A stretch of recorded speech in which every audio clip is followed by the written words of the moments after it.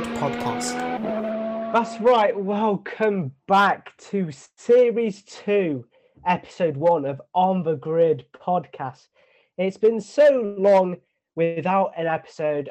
We do apologise, but we've not really had much to cover. Hopefully we'll be bringing the coverage better and in a bigger volume this time around with Season 2. The new season, the new 2022 campaign has just got underway. Bahrain is behind us. Saudi Arabia is ahead of us. But we're going to be talking about Bahrain firstly. I'm your host, Adrian Keita, and I'm once again joined by none other by my lovely co-host, Harvey Todd. I think what better place to start off with is kind of having a look at who the drivers are for this season and who we could be keeping an eye out on. First and foremost, Harvey, I think we've got to talk about a specific Haas driver, a Danish one that stepped into the team in the place of Nikita Mazepin and has done fantastically so far. Yeah, he was a driver towards the end of, well, throughout 2020, let's be honest, in his final season. It's during his first tenure at Haas. That was a little bit, I don't know, a little bit shaky. He didn't really pull together too many good results, which led to him being fired at the end of the season. We now know that Nikita Mazepin took his seat and obviously had a bigger budget than Magnussen.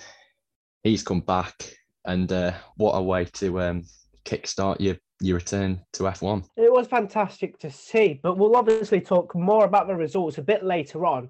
Let's run through what the grid looks like for this season. So with Mercedes, the 8-time Constructors' Champions, it's obviously Lewis Hamilton and George Russell. At Red Bull for this season, we've obviously got car number 1 with Max Verstappen and Sergio Perez. At the Ferrari, we've obviously got Charles Leclerc and Carlos Sainz. We know what happened this weekend. We'll talk about it a bit more whilst we delve more into the episode, but it's Charles Leclerc and Carlos Sainz at the helm of the Italian outfit.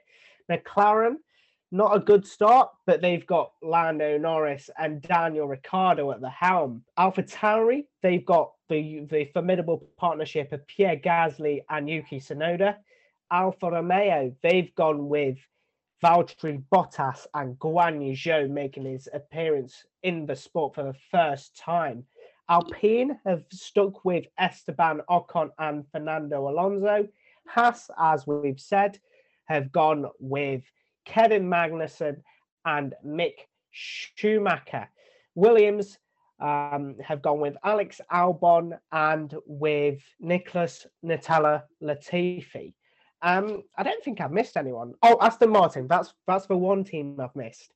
Aston Martin have obviously stuck with their duo, and they are Sebastian Vettel and Lance Stroll. Obviously, Nico Hulkenberg deputised for the COVID-struck Vettel at this weekend's Bahrain Grand Prix, but he'll be back sooner rather than later, you'd hope.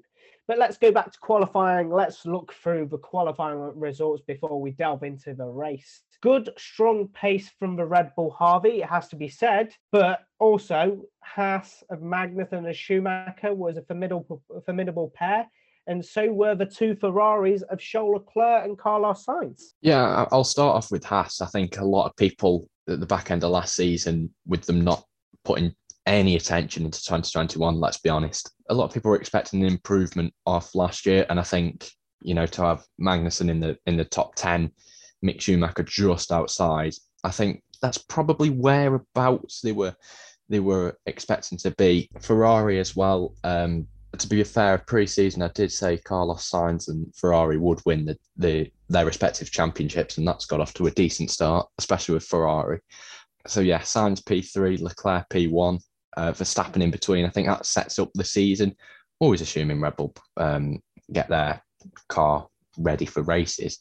And obviously just mentioned Red Bull, both of their drivers in the top 5. It has to be said that a shock to the system was sent for McLaren, especially with Daniel Ricciardo qualifying P18 on the grid. They started pre-season relatively well. It has to be said, but it's kind of fallen to pieces, especially when Ricciardo picked up COVID. Harvey, do you think maybe COVID is playing a long-lasting effect on Ricciardo, as he didn't get that running in Bahrain that he kind of expected to? Yeah, I think for McLaren, this weekend will be more in Jeddah. Will be a bit more of a gauge of whereabouts they are. I feel Bahrain should be an anomaly, obviously, given that Ricciardo didn't do the test. And then there was quite a bit of practice time they missed out on with various issues. So hopefully they can get that rectified a little bit in Saudi Arabia, and we can see them where they were last season, because I think it was a bit of a shock to everyone to see McLaren not in the top 10 in any session, any of the sessions that matter. And of course, looking at the bottom five from Q1, it was Yuki Tsunoda, Nico Hulkenberg, Lance Stroll, and Nicholas Latifi. Let's touch a little bit upon Aston Martin. 17th and 19th on the grid for the race. Do you think it's a surprise that they're starting off kind of near the bottom and maybe will be working their way up the grid, up the order as the races go on? Potentially. But I saw, I can't remember where it was, but there was someone that pointed out the Ferrari customer teams are doing really well, and the Mercedes teams that have done well in previous seasons, done all right in previous seasons, or done well at the front end. They're sort of down the pecking order a little bit, as we've seen with Williams and with Aston Martin. And I think Aston Martin last weekend, especially in quali, felt the worst of it. Obviously, Hulkenberg come in very last minute, and he had no time to prepare whatsoever. So I think P17 was really good for him. Lance Stroll was someone I was expecting potentially to at least make Q2, but he didn't. So, yeah, not a good start for Stroll. And moving on to Q3, the bottom five in that session was Esteban Ocon, Mick Schumacher achieving his best qualifying position in P12, Lando Norris in P13, Alex Albon on his return in P14, and on his debut, Guan Yu Zhou in P15. I think we'll start off with Guan Yu Zhou, the first Chinese driver in Formula One. It was a relatively good performance, I thought, from him, especially to qualify out of Q1. We saw with Mick and with Nikita last season as the rookies, and Yuki Tsunoda, they took time to adapt to the qualifying formats, especially that I think they're a bit different from Formula 3 and Formula 2. But Guan Yu Zhou, straight in there, out of Q1, no worries. The car looks very good, and he looks like he could be challenging for the top 10s on regular occasions. Yeah, 100%. I mean, I think he came into the season with quite a few critics, obviously with the financial backing he bought, and I think most people would have said other drivers may have warranted that seat a little bit more. But based off this first weekend, he's put the critics in their place, and if he can keep that up, then he could be on the grid next season. Obviously, we know he signed a 1-year deal, I want to say. Is that correct? Yep, 1-year deal. So, and obviously there's quite a few hungry F2 drivers that will be fighting for that seat. So effectively, he is fighting for not only a drive for Alfa Romeo next season, or if that doesn't come off, he's going to want to go elsewhere. And I think based off this first weekend, I think he's doing a good job of that already. Moving on to the two best friends, Lando Norris and Alex Albon, P13 and P14. We touched upon a bit about McLaren, expecting them to be in the top 10. It wasn't meant to be, but Alex Albon getting the Williams out of Q1 like George Russell did on a regular basis throughout the 2021 season. Harvey, do you think that Albon has the capabilities to prove that he is worthy of maybe having another chance at and maybe like an AlphaTauri seat, maybe Red Bull too high up? But do you think that if his qualifying performances for Williams are good enough and his race pace is worthy of a higher seat, do you think that, especially like Guan Yu Zhou, do you think that next season could see him remain in the sport in a sense? I'd like to see it, because I think Alex Albon's quite a likeable character. 14th, I mean, if we compare it to his teammate Latifi at the back of the grid, I think he's done a tremendous job. Obviously, we don't know relative pace where teams are compared to one another just yet, because it's been one round of new regs. But no, I think he did a really good job on Saturday in qualifying. He was not. There was a bit of a gap between him and Lando Norris in 13th, and I think it would have been a tough one to bridge. But no, I think like I say, I think he's done a good job, and hope he can take that forward. Like you said, we've only had one race of a new regs and you can't gauge performance. But one man where you can gauge performance is from Mick Schumacher, obviously recording his best qualifying position as he finished 12th ahead of the Bahrain Grand Prix. I think the last 12 months for Mick especially have been very tough. Being in a non-competitive car, unable to score points regularly near the back of the grid. I think this season is a chance for Mick to shine for Haas and potentially score his first points of the season. Yeah, you mentioned point scoring there. I think it's only going to be a matter of time. And I think at a track like Jeddah, where it is going to be unpredictable, there's going to be a lot of action, and there will obviously be a few crashes, which is not what we like to see. But if we base it off last year's race, it was quite chaotic, especially at the start in the restarts and stuff.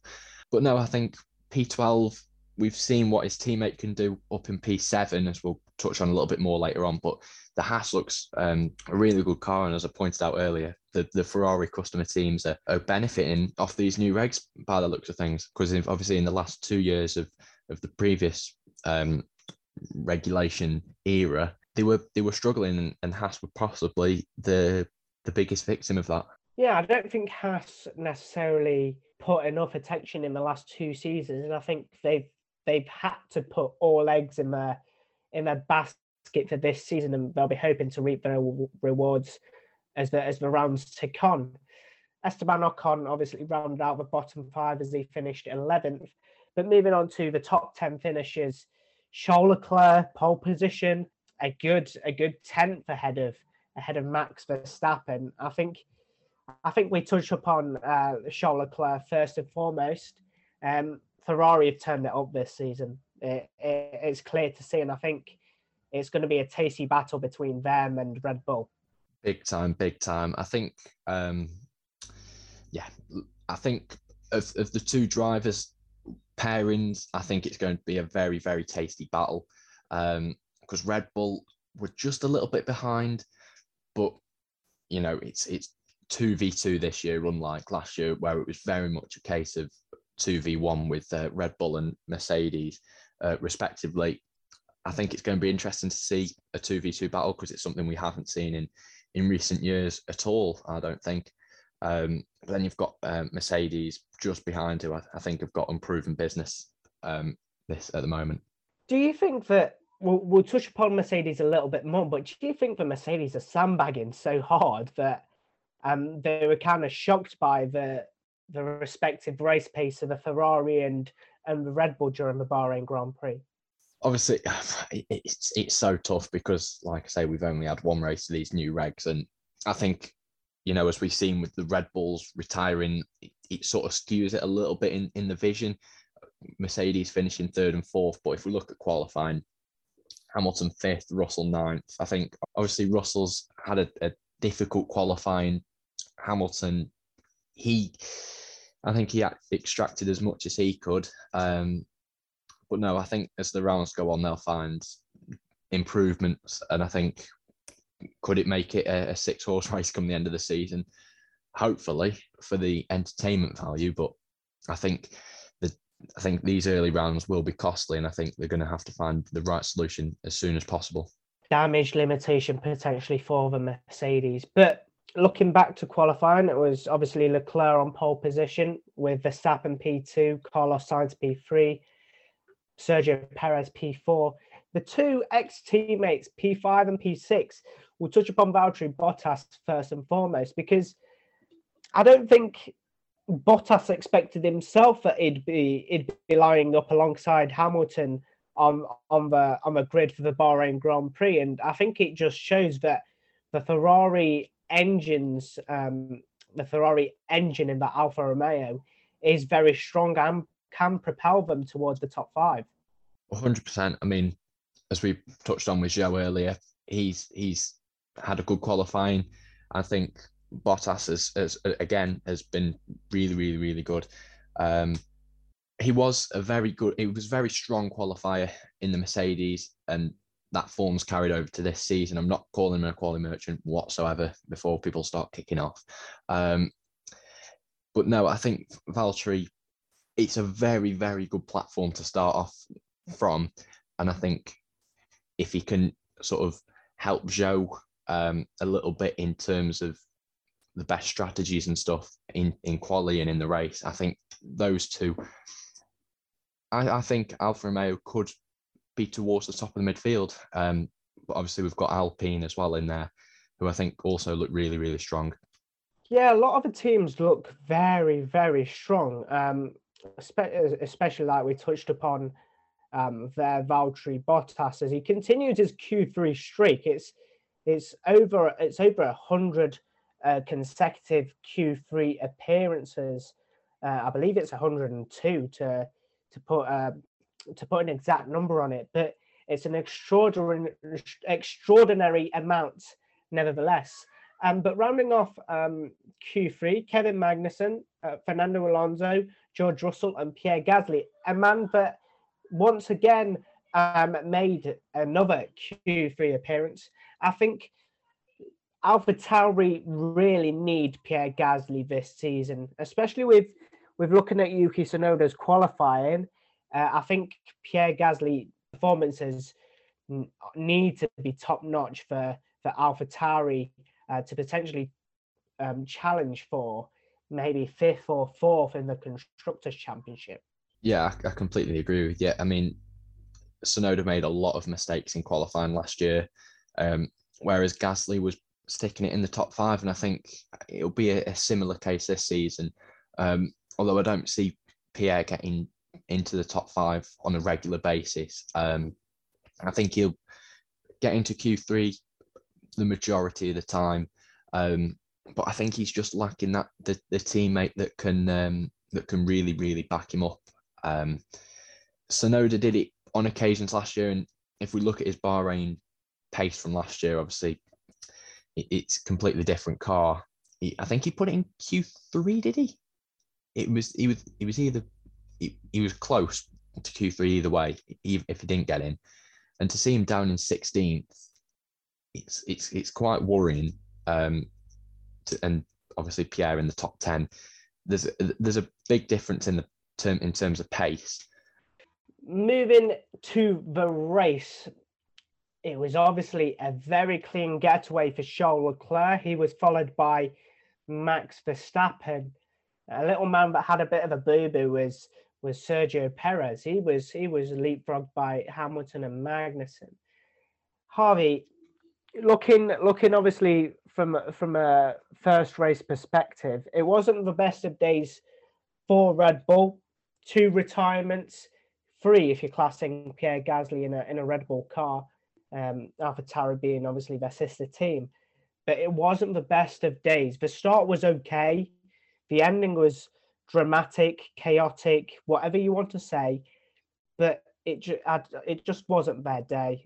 Not at all. It was a tough one to take because it was going so well. Verstappen in second, Perez in fourth. I think it would have been a really, really good start to the championship, and then to basically gift Sainz second place through mechanical error.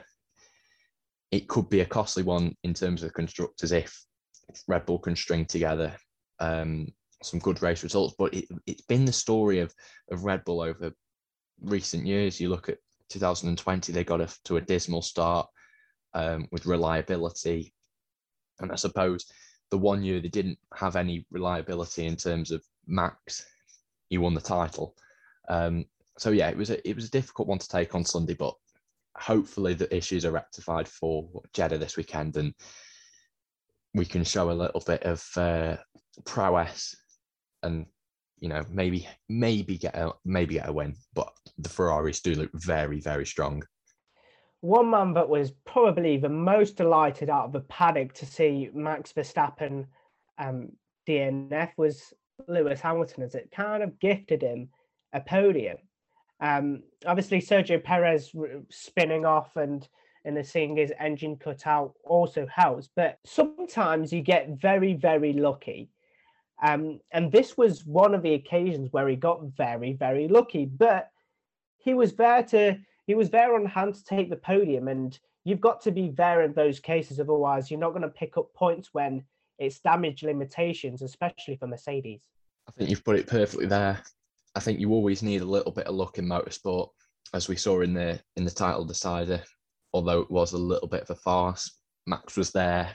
He used his initiative, coming for fresh softs and stuff. But obviously that was 4 months ago, so we don't need to go over all that again because we've done a whole podcast on it. But no, right place, right time for both Mercedes cars. I thought Russell had a brilliant start, and to come from ninth to fourth, and it was his best race finish if we don't count Spa, if that makes sense.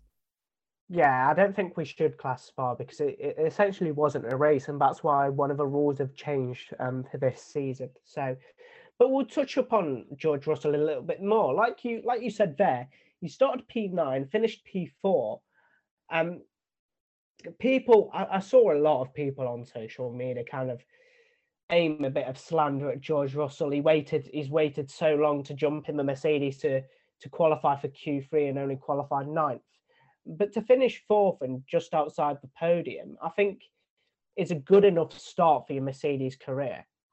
The worrying thing for other people on the grid is we always know him as a bit of a Saturday man, and he's recovered it to fourth in the race, albeit there was 2 retirements ahead of him. But even to come, like we say, you've got to be in the right place at the right time.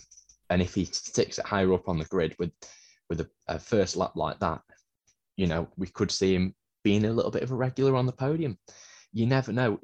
I think he was a little bit nervous on Saturday. I think you're bound to be. I think a lot of the new drivers who moved teams, you look at Albon and Joe in particular, they felt the nerves on Saturday just before quali, because it ultimately sets you up for the race. And thankfully for George himself, he recovered it well.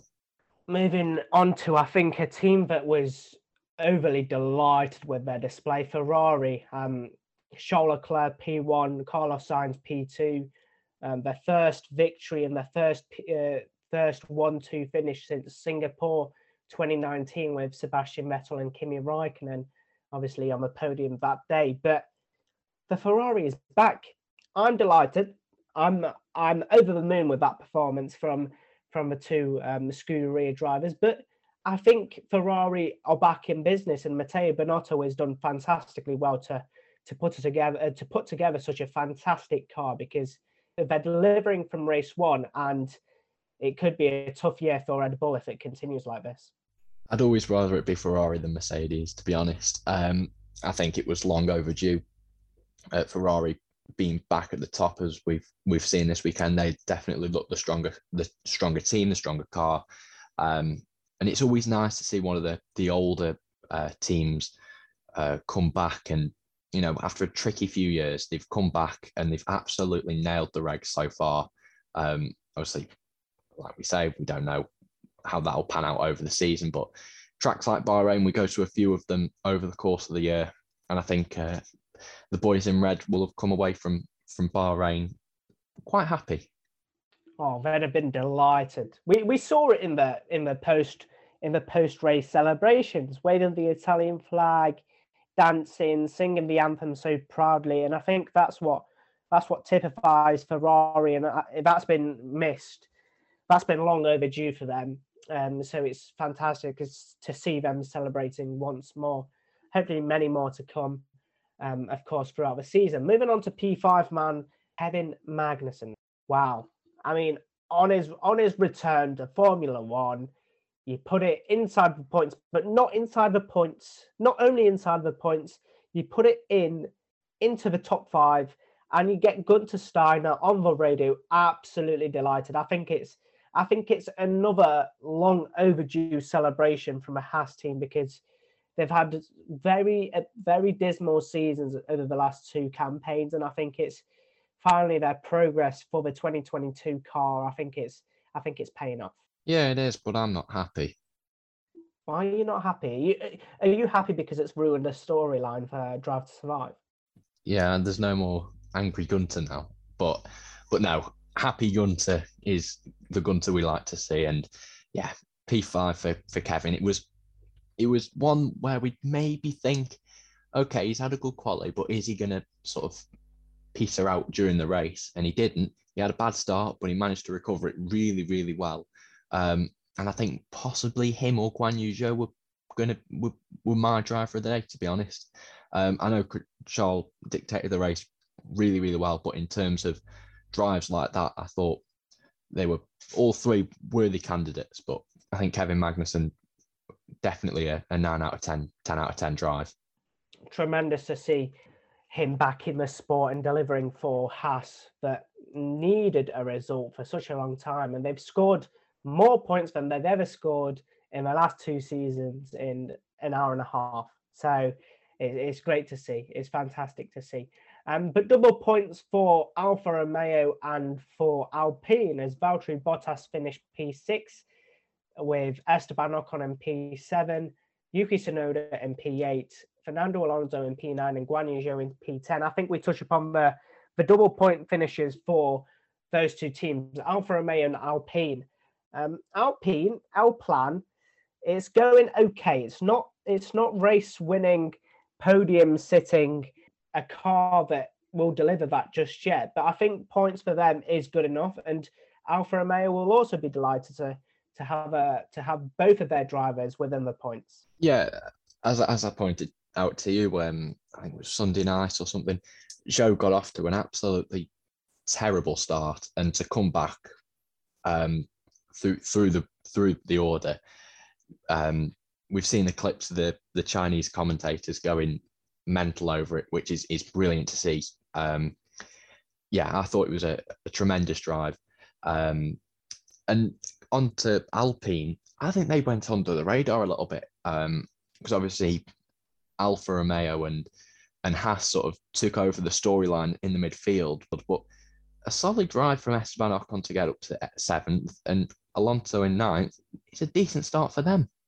Not too shabby Alonso. Obviously, Xabi Alonso is a footballer, and we're talking about Formula One. So let's continue with that. This isn't a football podcast. It is a motorsports podcast.